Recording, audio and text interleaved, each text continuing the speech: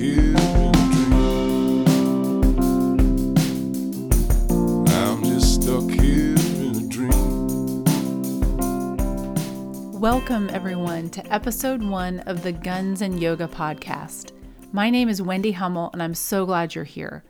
The inspiration for this podcast started several years back. Personal experiences I have had on the job and those of close friends and coworkers led me on a path to learn more about how to better support those in our career field. I retired in 2019 at the rank of detective from the Wichita Police Department in Kansas. I spent a majority of my career as a persons crimes detective, working gang, homicide, and sex crimes cases. I always knew I wanted to be a cop and feel grateful to have fulfilled my childhood dream. I currently serve as the Health and Wellness Coordinator for the Sedgwick County Sheriff's Office in Wichita, which is my current dream job. About 6 years ago, I became curious about the impact this career field can have on not just cops, but all first responders, after witnessing firsthand the pain, trauma, and difficulty of this work.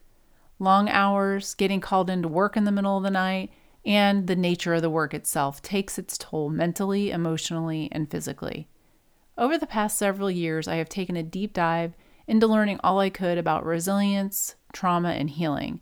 I've met some incredible people and felt the need to share their stories and the great work that they are doing to support first responders and their families. My intention with the podcast is to add value, provide support, share resources, and smash the stigma of reaching out for help by providing a platform for honest conversations with first responders, family members, retirees, and wellness experts. If you continue to tune into the podcast, you will hear the stories of those on the front lines, the challenges and difficulties they have faced, the wonderful programs, people, and resources available to support them. Today, you will hear an interview I did with my dear friend and colleague, Kim Colegrove. In 2014, Kim lost her husband, David, to suicide. She created Pause First Mindfulness for First Responders and the Pause First Academy to honor her husband's memory and to help other first responders cope with stress and trauma. Kim has been practicing meditation for more than 40 years and has taught mindfulness professionally since 2011. She is the creator of the Pause 15 meditation method and Learn to Pause mindfulness training.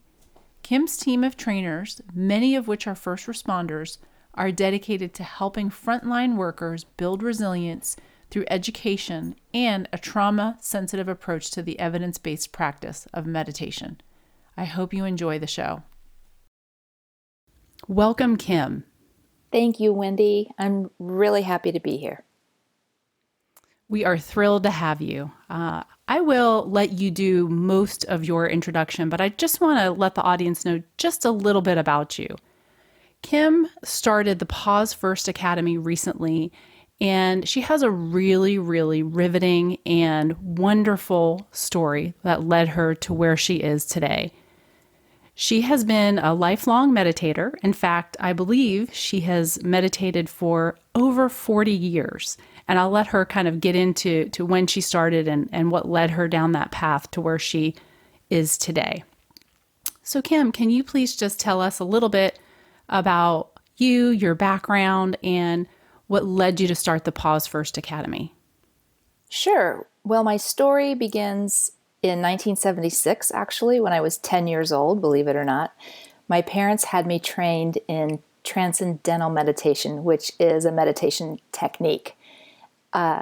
Transcendental meditation is not what I practice anymore, and it's not what I teach, but that was definitely the foundation that helped me create the methodologies I used down the road to teach people about meditation.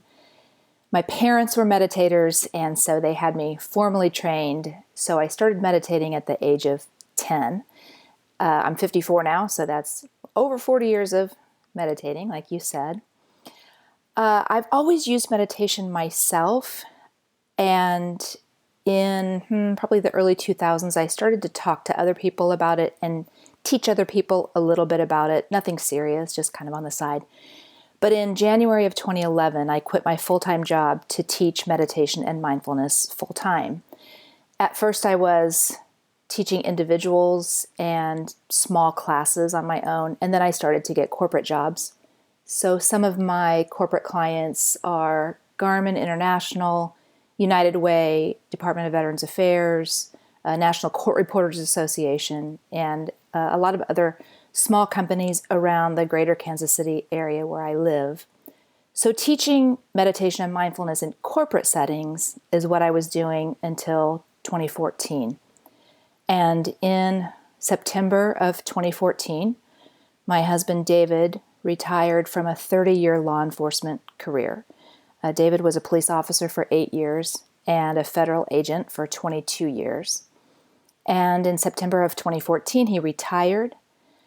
And less than 3 months later, on the Saturday after Thanksgiving, David drove to the back of our neighborhood and shot and killed himself in his truck. As you can imagine, it took me a good long while to kind of get my legs under me enough that I could even allow myself to think about what had just happened to my life and what had happened to my husband. He seemed ready to retire. He had been in law enforcement for 30 years, but he had a master's degree in business management.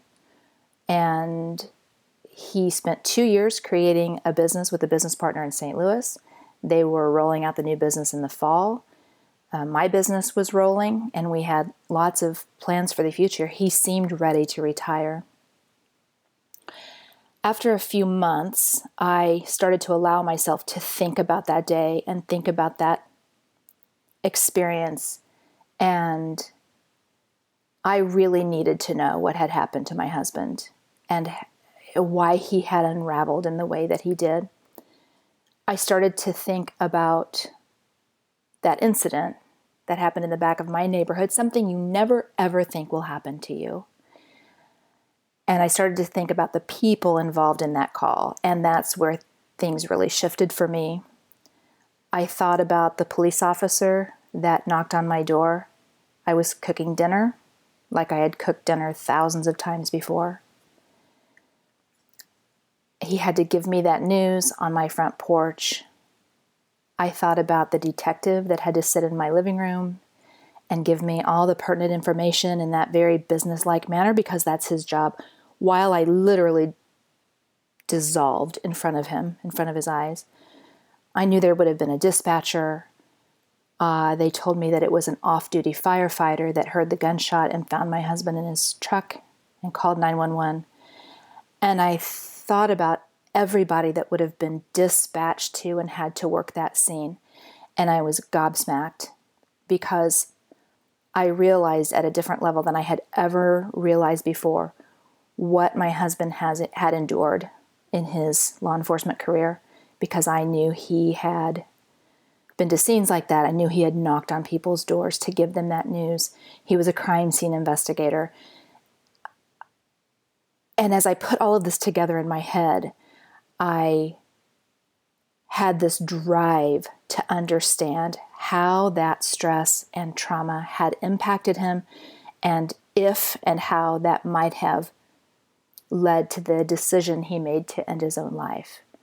So I started to research that, and I learned how stress and trauma impacts first responders. I learned about secondary trauma being impacted by or affected by the trauma of others and how much that affects first responders.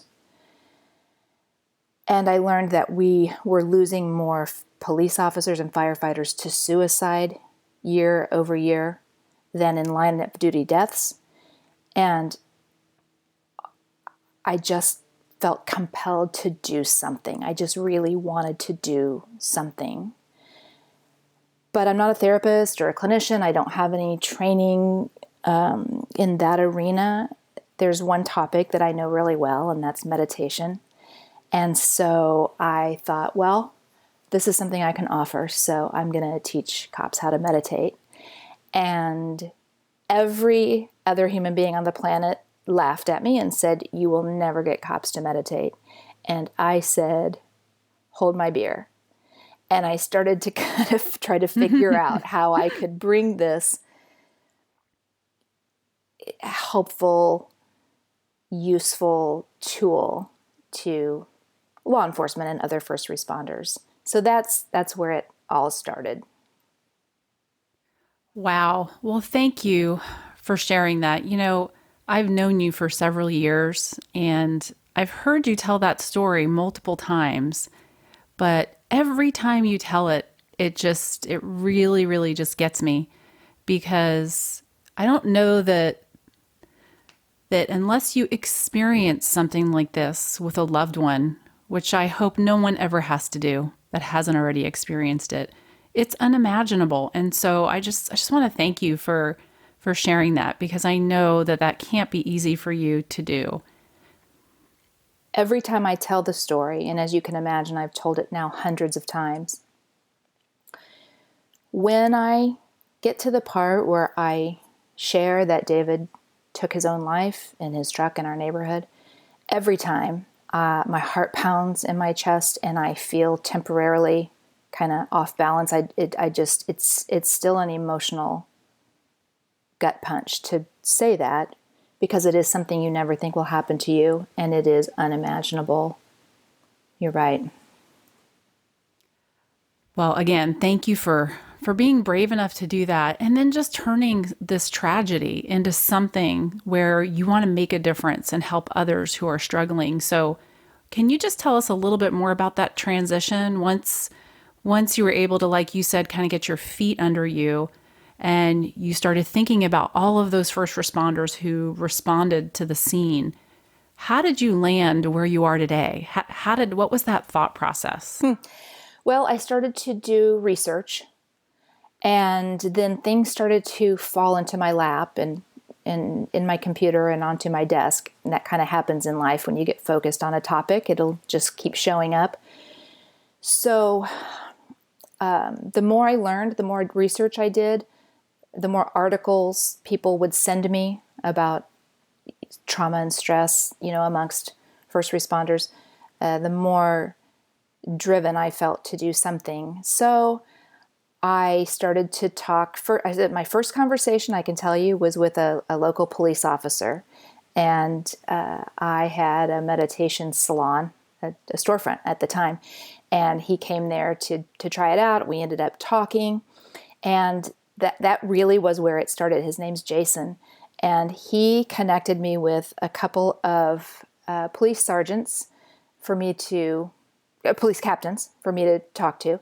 And then he gave me the number of a local police commander who was teaching a block of training for first responders. And it was a training on building resilience. So the commander was Darren Ivey, who is now one of our Pause First Academy trainers. So I just called Darren out of the blue, and I told him what I wanted to do. He didn't know me from anybody. And he said, well, I'm teaching this 4-hour block of training. We teach a little bit of mindfulness and some breathing exercises in this class, and it's very popular. It's one thing people ask for more of, and we've been wanting to integrate more, but sort of haven't known how to. So he said, why don't you put together a half-day training, and then you can come with me a time or two, and we'll throw it out there and see if anybody attends. So I put together a training, and people started to sign up for the class, and that was 2017. And I've been filling that class since 2017. I've traveled now around the country with that half-day training and attended conferences and conventions, and that's what led me to kind of expand my mission and bring on some other trainers, and it just keeps growing. So once you got out there and started presenting your 4-hour block of training to first responders in the Kansas City area, and like you said, in other parts of the country as well, and noticing what their response was and how open they were to this sort of thing, is that what led you to want to write your book, or is that something that you had always thought of? Well, it may have started, I don't remember like a light bulb moment where I said I'm going to write a book, but it very well may have started after I wrote a very personal article that was published in Police One magazine. and in public safety. So I wrote an article about my husband's suicide. And in this article, I told my story in a deeper way than I ever had. I shared things in that article that my closest girlfriends didn't know. And it was a very emotional experience for me. But what I realized in the writing of the article, it became a different article as I got into it than I initially intended. But as I was writing, I realized somebody needs to be honest about this experience. Somebody needs to be very honest about the experience of first responders and how that impacts their marriages and their families and their mental and emotional health and their physical health and their life. If people don't start being honest about this, because I realized how many people suffer in silence, and that's what my husband did. He was so ashamed that he sometimes struggled with anxiety and depression.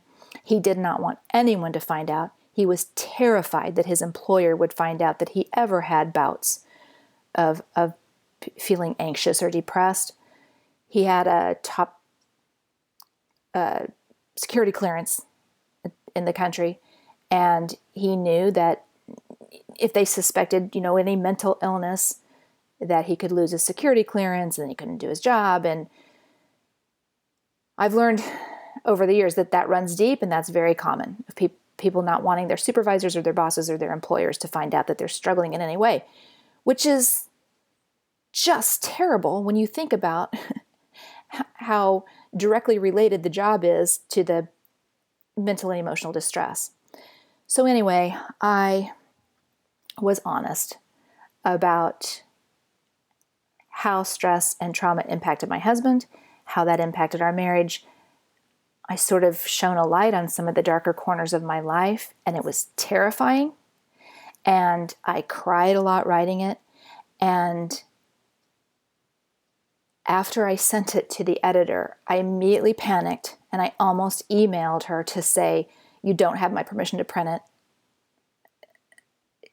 And I realized sitting there, I can tell you I was on this couch in my bedroom and crying, and I thought, what is this? I felt ashamed. I felt so deeply sad in my bones. I felt like I was betraying my husband by telling this story because he was a very private individual.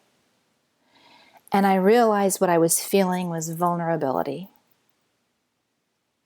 I felt exposed. I was afraid of being judged. But I didn't write that email to the editor. I allowed it to be printed. Not everyone thought it was great. I heard from a lot of people across the country who did think it was great, but some people in my personal life were not so happy with it and thought that I had sort of exploited my husband or, sort of betrayed him by telling some of his stories. But for crying out loud, if we don't start being honest about this is very tough work, and this negatively impacts people, and it ruins health and it ruins lives. And so some of us have got to start being brave and dip into that vulnerability and allow people the opportunity to say, someone else experiences this. Oh, someone else knows what I've been going through. Other spouses are struggling with their loved one who's not doing well mentally or emotionally. Other kids and families are impacted. And that, I think, is the most important piece. And that is probably what really pushed me to want to write a book and get this story out there more widely. And it's also why I decided when I wrote my book to interview the 9 first responders and allow them to tell their stories, what they had been through, kind of how it impacted them, and to share how they found a healing path and how they stay on the healing path. Sure. Yes. And actually, I'm really glad that you brought up your article because I completely forgot to ask you about that. And we will attach a link in the show notes for this podcast with your article and, of course, the information about your book. So, a couple things. So, you do address vulnerability and shame in the book quite a bit. And you yourself obviously have demonstrated that 1,000 times over by telling your story. And so in doing that, obviously that wasn't very easy for you as you just explained. But can you tell us a little bit about maybe an example or maybe just one or two stories or situations about that ripple effect in doing that? How has that come back? How do you know that you're making an impact or helping someone in sharing your story? I think the most rewarding thing about doing this work and exposing the truth about my life and my experience is the people that reach out to me privately and thank me and want to tell me their story because I feel like a safe person to them. And that feels like the highest honor to me. I was involved in a retreat and taught a mindfulness class, which I do regularly. And a couple of weeks later, after this 5-day retreat, all first responders, a couple of weeks later, I got a private message from somebody who basically said, going to that retreat was my last ditch effort. I had a suicide plan, and I had decided that if I didn't experience any improvement from this retreat, that I was going to carry out that suicide plan. And they shared with me, I've not told anyone this story. In fact, my spouse doesn't know this yet. Wow. But I had a suicide plan. And they really gave me a ridiculous amount of credit. What really had happened was the beginning of their healing process in this 5-day retreat. But it was the mindfulness and meditation, I think, that helped them kind of crack their shell. But those kind of stories from people, man, I mean, that is, it lets me know that I'm doing the right thing, that I'm supposed to be doing this work, and it's very rewarding, and it fuels me to continue. That's amazing. And yeah, exactly. I mean, when you're able to impact one person like that, I'm sure that's just worth more than you can even imagine. So just switching gears a little bit here, when you talk about this individual in particular who said that your mindfulness and meditation portion of this retreat made a big impact on them and how they had a plan. One thing I just really want to quickly say, you mentioned this earlier, how the numbers of first responders, in particular law enforcement, firefighters, corrections, that take their own lives annually has exceeded line of duty deaths.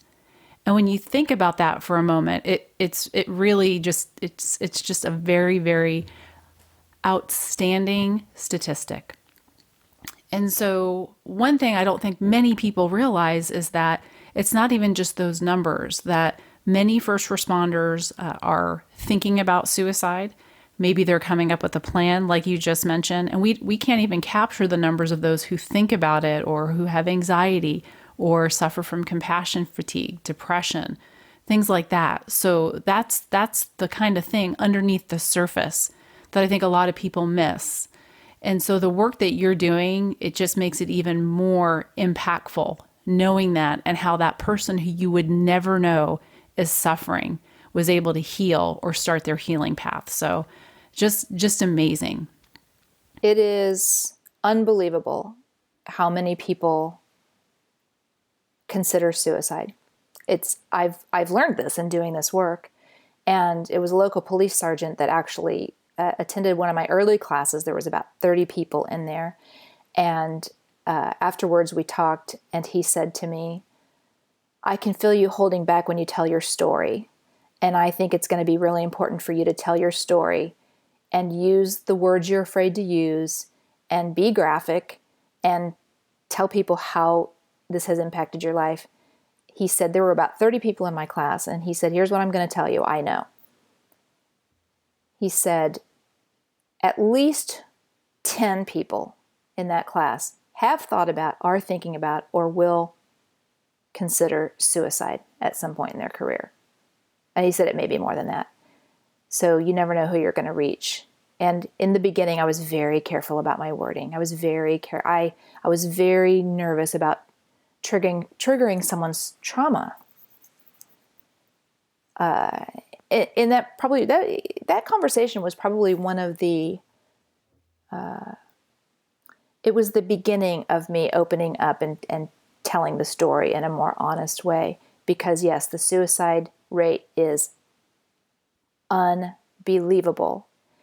And those who don't choose suicide or consider suicide are just suffering in silence with so many other mental and emotional issues. And nobody knows.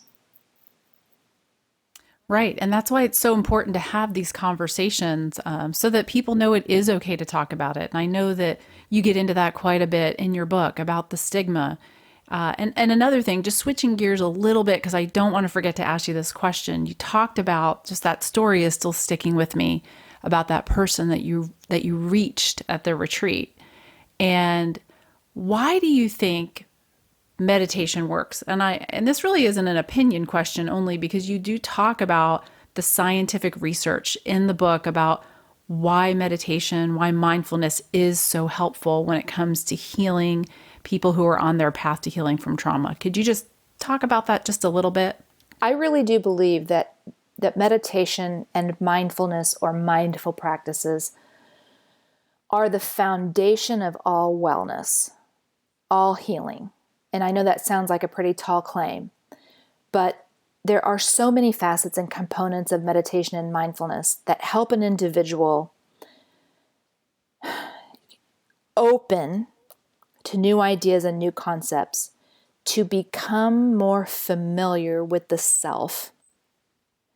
Because a lot of times people are not even honest with themselves about what's going on in their head or their heart. And they're just barely always outrunning fear and anxiety and depression, and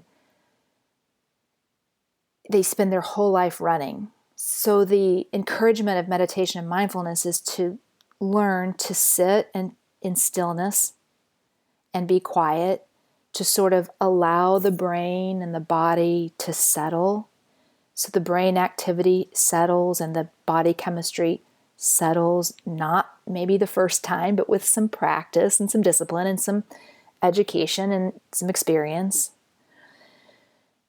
Because until you can sit with the self and be still and be quiet,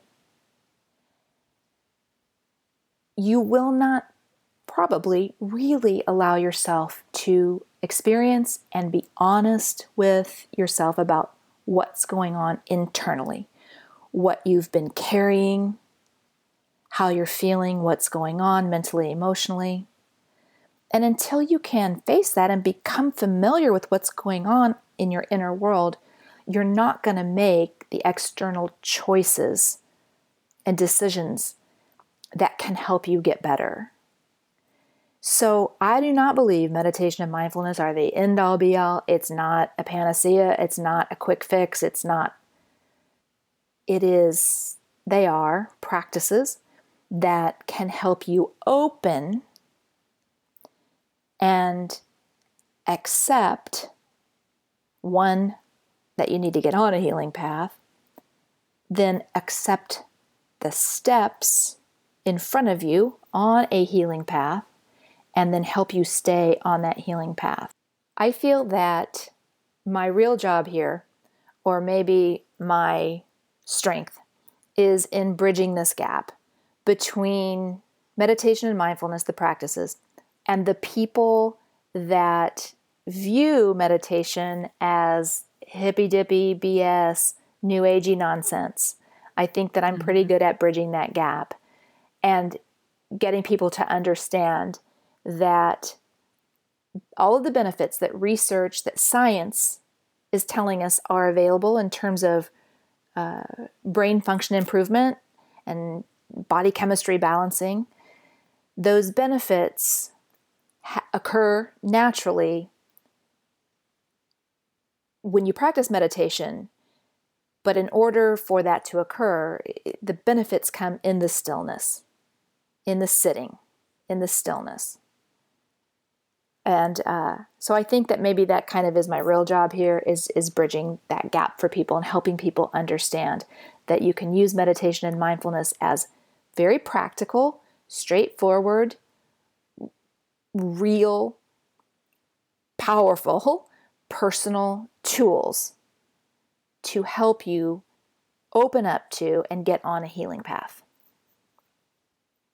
Yeah, and you hit the nail on the head when you said, especially cops, and I speak about cops because that's my background, but really all first responders were a little bit skeptical. And you said this woo-woo hippy dippy stuff.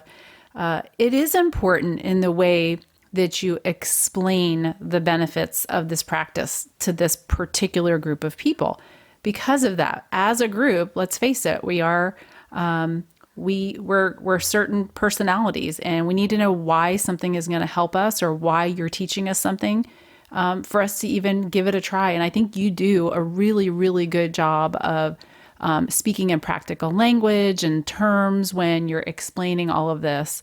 And obviously, I've been in your class and can attest to some of the people and some of the feedback that I've heard of in how you teach it, because you really do make it very simple. Because when I first started to meditate, I'll be honest with you, I read about it for about 6 months before I tried it. It was very overwhelming. There's just so much information about meditation and mindfulness. And I was actually going to ask you this anyway to kind of tell us the difference between those two things. But I think a lot of times people just don't know where to start. And I do think you do a really good job of just starting us out, baby steps, introducing as the class goes along, having us sit for a little bit longer. And I will get into what you do in the class a little bit later, but if you could just tell everybody what the definition or the difference is between meditation and mindfulness.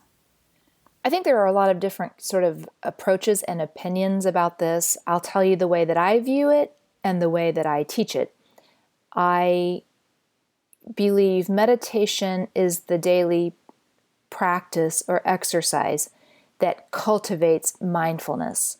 And mindfulness is a state of being, a way of living, more aware of each moment, more present in each moment, and more present in your life. So less on automatic pilot, less survival mode, more presence in your life. So I do like to say to people, meditation is to mindfulness as exercise is to fitness. So if you want better physical fitness, you know you have to exercise, and you know you have to exercise regularly. And that will cultivate better physical fitness. And that's sort of how I view meditation and mindfulness. Meditation is the daily exercise or regular exercise that cultivates more mindfulness in your life. So that mindfulness begins to sort of weave itself into the tapestry of your days and of your life.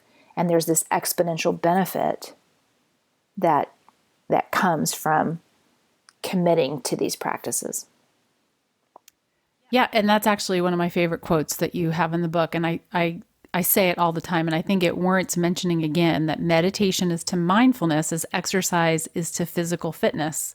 And I've also heard you talk about meditation like little mental push-ups. Instead of thinking about push-ups, physical push-ups to build your muscles, you're building your mindfulness muscle when you're doing those mental push-ups. I think the issue with first responders comes in with the stillness and the sitting and the kind of doing nothing that is actually meditation, because first responders tend to be action-oriented people. And so to take an action-oriented person and say, if you can sit still and just breathe and just experience the moment and notice what's happening, in your body, and notice the breath. If you can just sit and do this for a few minutes, there are some nice benefits that will occur for you. It's so counterintuitive to almost everybody. And so there is a heavy lifting piece in the beginning of kind of training your brain and body to sit and stay like you would a puppy, I think that's a hurdle for most first responders.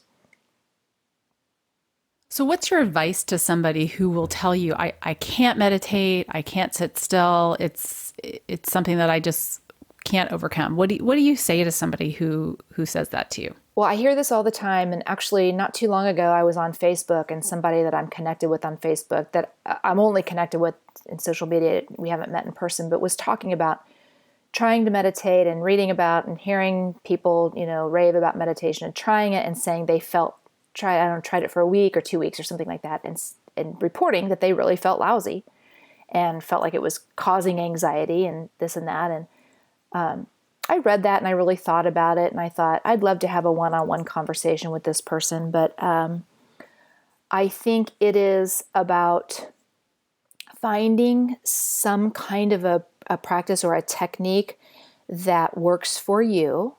There are, as you know, in Pause First, Pause 15 meditation, we teach 4 kind of basic different techniques because we're all different. We all have different brains. We're all different learners.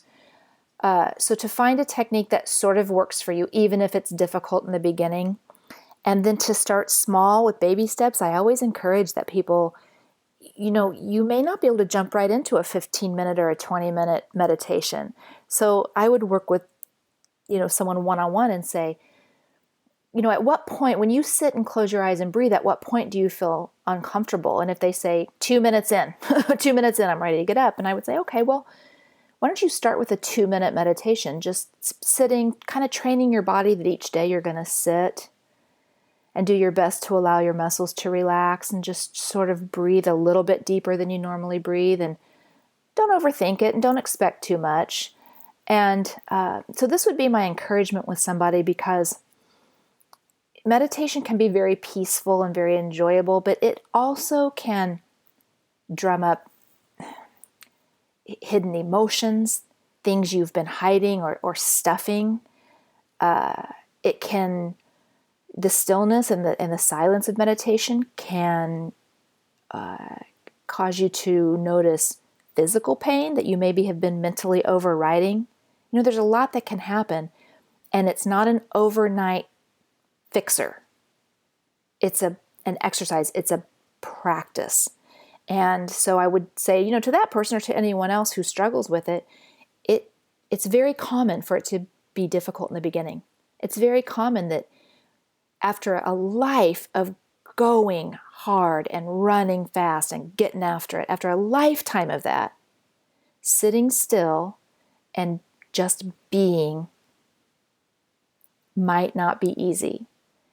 But there's some really great science, there's really great research to support meditation and mindfulness as viable stress reduction tools and more. So I would really encourage people, find a way, find a teacher, find a process, a technique, start small baby steps, and stick with it. And whatever comes up in that meditation that later makes you feel lousy, whatever's coming up, wherever you're feeling lousy, these are the things you need to look at.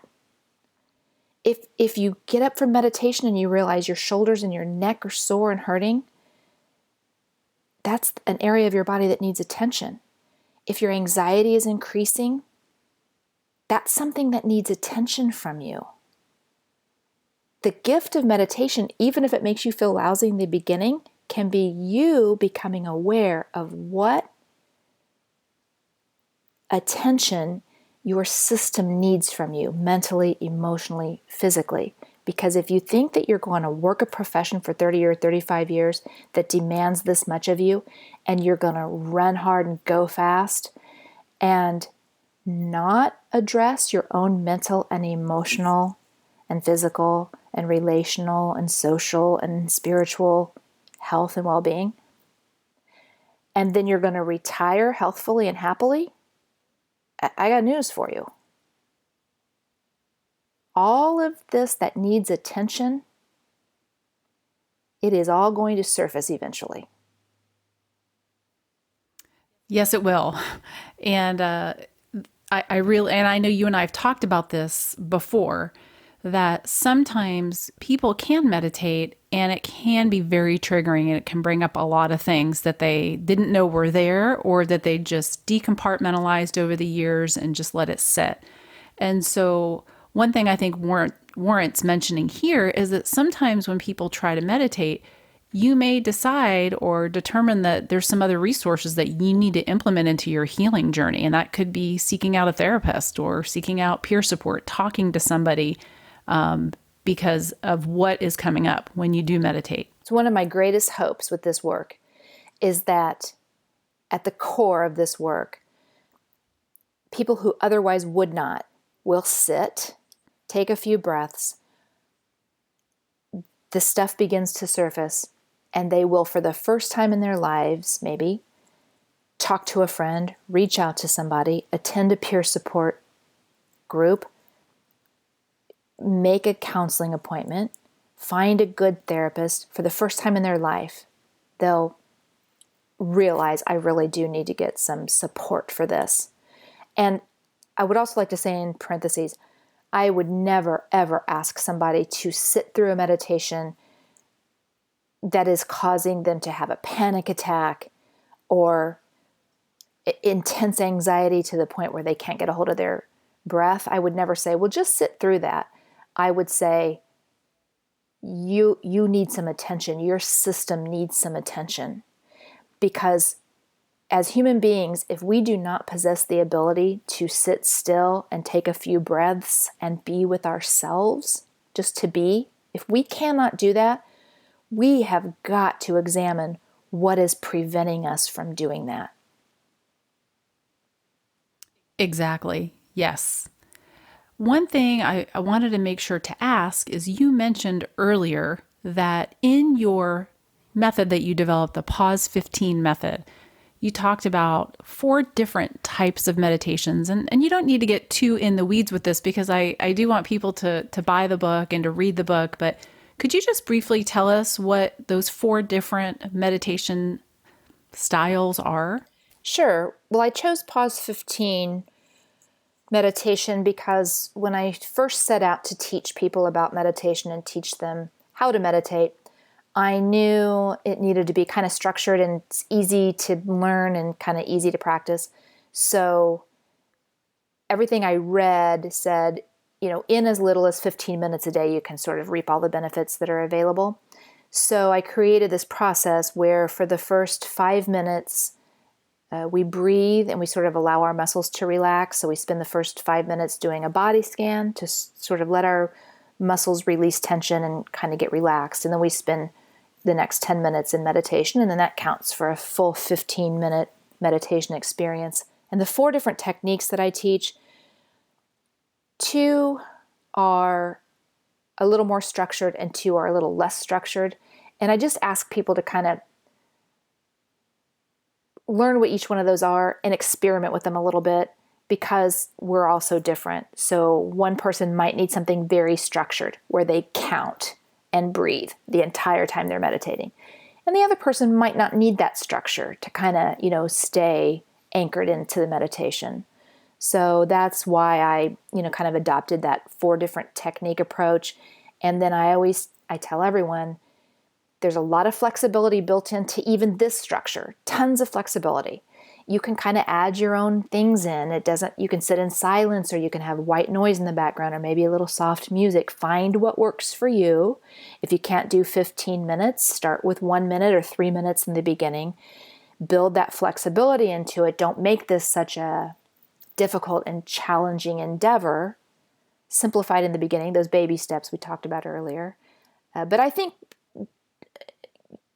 having those 4 different techniques and experimenting with different levels of structure, I think that helps people design a meditation technique or practice that will sustain for them. Yes, and I think it's really, really important to give people choices, and especially in the first responder culture, as a lot of us know, we want to do things right. We want to make sure we're doing it the right way, and really, it's right if it works for you. Is kind of what the message is there. There's no right or wrong way to meditate. It's just very simply taking time out to be still in whatever way works best for you. And I love that message that comes out of your class. Great, good. I'm really glad to hear you say that, because you have this background, the same background of the people that I'm trying to reach. Yeah, and it's not easy. I mean, what even for me personally works one day may not work the next. I've been meditating for a few years, and I really usually sometimes gravitate towards breathing and inhaling and exhaling longer than my inhale, or maybe doing a box breathing before I start my meditation. But then sometimes that just doesn't work for me. So even for somebody who has a regular meditation practice, I think it's great that you give people, or you expose them to so many different types or styles, because they may do something for a week or 2 weeks or a month and decide, you know what, this isn't working right now. And oh, I remember that Kim taught me that body scan or that visualization meditation. So I just wanted to point that out because I think that's very important. So in writing the book, you interviewed 9 first responders and had them tell their story. Can you just explain to us why you decided to include other people in your book besides you and your story, and what kind of feedback you've gotten from that? Well, it started with me thinking, what do I need to do here to get first responders to pick up this book? Because a book about meditation and mindfulness is right out of the gates probably not going to appeal to this particular demographic. So as I was getting into teaching the classes in 2017, and I had talked to and met so many great people as a result of teaching those classes, I thought, if some of these people would tell their story, if I could get some of these people to be kind of honest and vulnerable and open, then this is really going to be a book that I can get people to pick up, because I believe we all really want to be seen and validated. And if you see yourself in someone else's story, I think that helps you open, and maybe you don't feel as broken or as damaged as you did before, when you realize other people have your same struggles. Other people feel the way you feel. So I started asking some of these people if they would be interested in being interviewed, and the ones that I selected were so gracious. And as I sat with them and asked my questions and interviewed them, I thought, this is so important. And that is something, that's what I hear from people a lot, that say, I was really connected with the first responders. I connected a lot with the first responders you interviewed. I've had people reach out and say, oh, I have had almost an identical experience as such and such or so and so in your book. And I really think, not to go off on a tangent, but I think this is what needs to happen in the world. We need to connect more. We need to share our stories. We need to be more honest and more vulnerable. And I think this is what's going to really help people more than anything. I couldn't agree more. One of the couple things I was thinking when you were speaking and answering that question was, first, just the power of telling your story, because as you said, somebody can say something to you and it may not resonate, or you may not be able to relate to that person, but someone else who you have a little bit more in common with, maybe you have a similarity with the age of your children, or the type of first responder work, or the gender, or whatever the case may be, and that person and you share a commonality, and then that person speaks out and says, this is what happened to me. I suffered through this and this is how I've healed, I think that can really make a difference. As human beings, it's just natural for us to relate more to people who we're a little bit more similar to. I agree wholeheartedly. And, these 9 first responders and the storytelling that we're talking about and the sharing, this is different than telling war stories. Because in first responder communities, that people will share their war stories. And sometimes even get into want to out war story the other person. So, and really only with each other. I mean, this is not, you don't sit at a soccer game and, tell the other parents, but you know what I mean. I mean, people will kind of share their war stories, something they've experienced. But what I'm talking about here and what you're talking about and what we do in the book is it's not just about these people telling about some really bad experience they had in the military. They're talking about how the experiences made them feel and how the experiences impacted them mentally and emotionally and stayed with them. So it's like going deeper. It's like going behind and underneath the war stories. And that's what we need to get to. That's where we'll break through with people. The feeling, the emotions, the impact, the mental impact, and people being vulnerable and honest about that. I think that's how we're going to really get people to open up to healing. Yeah, and you are right. I mean, cops are notorious for wanting to outdo each other and tell stories about one up one another, for lack of a better way of saying that. And then another thing too about these stories is that what I like when I read the book is that, and I obviously know some of the people in the book, and people will find out if they buy it that I am one of the people that you interviewed in the book. But it talks not just about, we always hear about post-traumatic stress, PTSD, but what I like is that people shared their path to healing, what we call post-traumatic growth. So things that people experience, what they went through, and how they found what worked for them. And for many of them in the book, obviously, they talk about meditation and mindfulness and how they're better for it. And I know you also address resiliency in the book. And I don't want to give out too much more information because, like I said, I want people to get your book. But I think that's worth mentioning. And then another really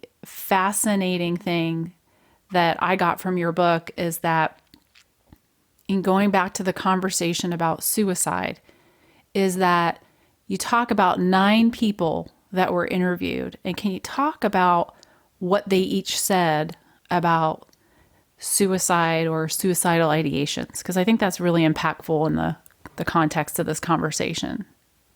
Yes. Well, and I don't remember the exact number. I don't remember the exact percentage, but I know I broke it down to of the people who spoke to me, a high percentage of them have considered suicide as an option.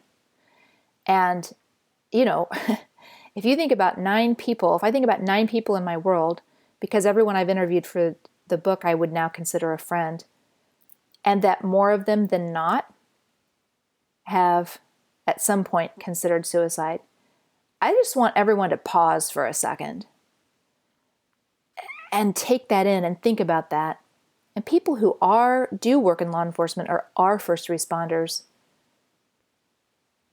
may or may not even realize how prevalent that is.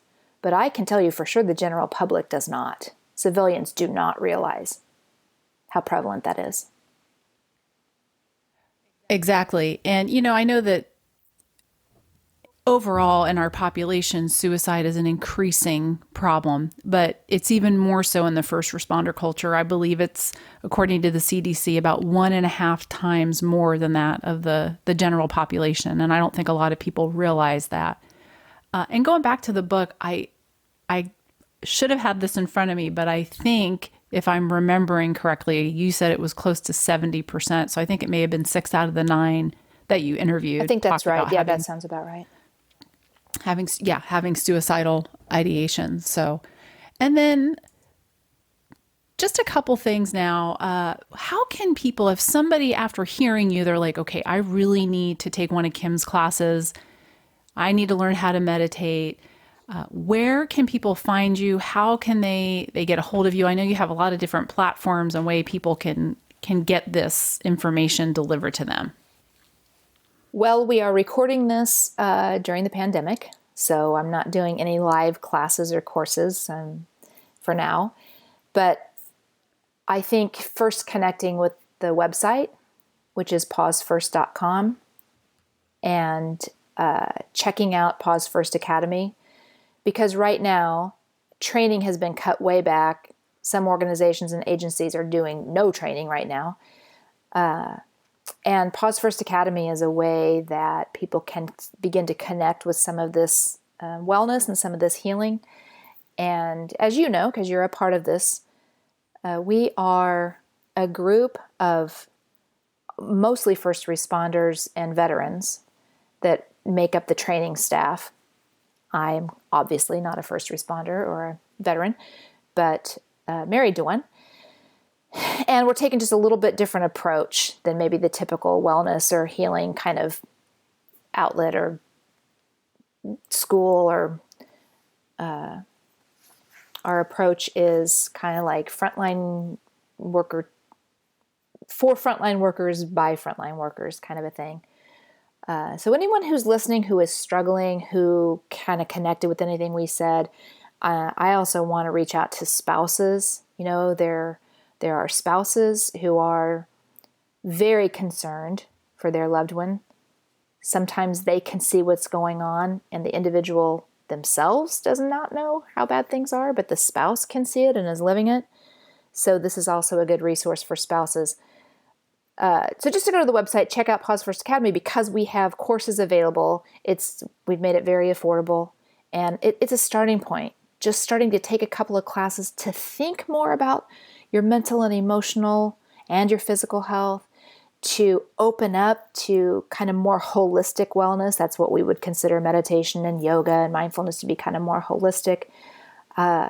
Take a step, take one step onto a healing path. Go buy some kind of a book. But if people want to connect with me and with us and with our project, pausefirst.com would be the place to go to check it out. Excellent. What about on YouTube, or is there a Facebook page or anything else if people want to just check it out on one of those platforms? Yeah, we are Pause First Academy on Facebook. And if you go to the website and go to free resources, we do have some nice free resources available, some very brief, very easy breathing exercises and a guided meditation. And that's where you can link to the YouTube page. And we do have some videos and exercises available on the YouTube page. And that is all free. And I would encourage people to take advantage of all the free resources. Kick the tires. Try out a couple of things. When you're on the website, you can actually preview, click over to the Academy, go onto the Academy page, and you can preview some of these courses. But by all means, check out the free resources, go to the free resource page, and that'll link you to all of the other resources, all of the YouTube and Facebook. Excellent. And I'm really glad that you made it a point to talk about spouses of first responders and family members, because of course they're going to be the very first ones who are going to notice if something is off, is wrong. And it's really important to make sure that we include family. And I'm so glad you said that, because not only am I a first responder, but I am also the spouse of a first responder who's now retired. And oftentimes what happens at work, people may not know, but it's really hard to hide it when you go home. So I'm really glad you brought that up. Yeah, we've got to start offering support and resources for the spouses and the families. And as we've talked about, in 2021, we're going to start adding some of that to our academy, because we know the importance, of supporting the family as well. Definitely. Well, I really appreciate you taking the time to talk to us, Kim, especially you're our first guest, and we couldn't have asked for a better person to kick off, just really capturing the essence of what this entire platform is about.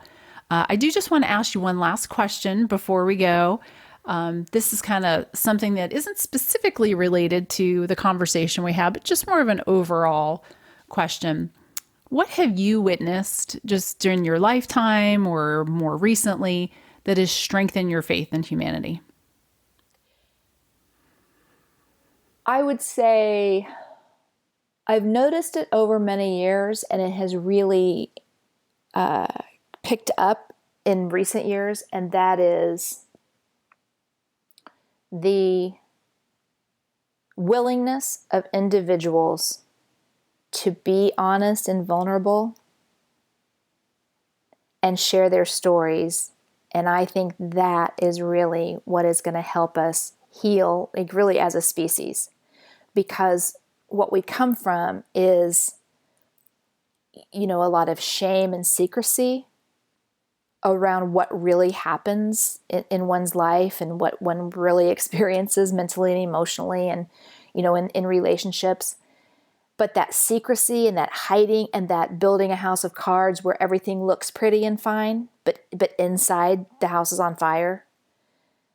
So I think it's really that. I think it's just this willingness of these, brave trailblazers like the 9 people in this book, willing to be vulnerable. I think that is strengthening my faith in humanity, that we're going to start being more honest and more real. And that's going to help others more than anything.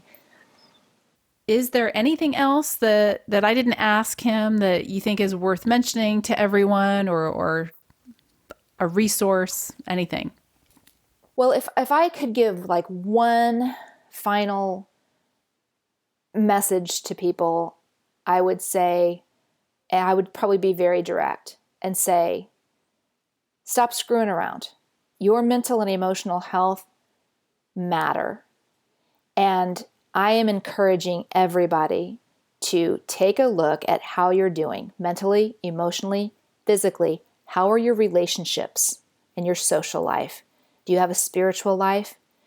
Because your life matters, and you're going to leave this job someday, or the job's going to leave you. That's inevitable. And when that happens, what kind of shape are you in? How are you doing? If you will look at it now, deal with it now, start to be more honest, then you can begin to heal this. You deserve to retire healthfully and be happy. I feel that we are sacrificing human beings to this job, and the general public has no idea. So this is going to be an inside-out job. This is going to be an internal job. Brave individuals, people who are veterans like you, Wendy, veteran first responders, being brave and stepping forward and speaking out. And I would just encourage anyone who's listening who is even 1% not okay, do something different. Reach out to someone, have a conversation, get focused on your mental and emotional health. Do it today, because this can make a huge difference for the entire rest of your life. And that's it. I'll climb down off my soapbox now. Oh, and that is great advice. And I don't think people can hear that enough. Thank you so much, Kim. We really appreciate it. Thank you so much, Wendy. And I am thrilled to be your first guest. And I really do appreciate you wanting me to be a part of this. Thank you. I hope you enjoyed the episode with Kim. Mindfulness meditation is an evidence-based tool that can help reduce anxiety, alleviate depression, improve sleep, lower blood pressure, and enhance immune and brain function. Remember, if you are struggling, don't ever be afraid to reach out for help. There are an abundance of resources available, ranging from calling a friend, a family member, reaching out to peer support, or a national hotline. You are not alone, and there is no shame in seeking help. Check the show notes for hotline numbers and resources mentioned during this episode.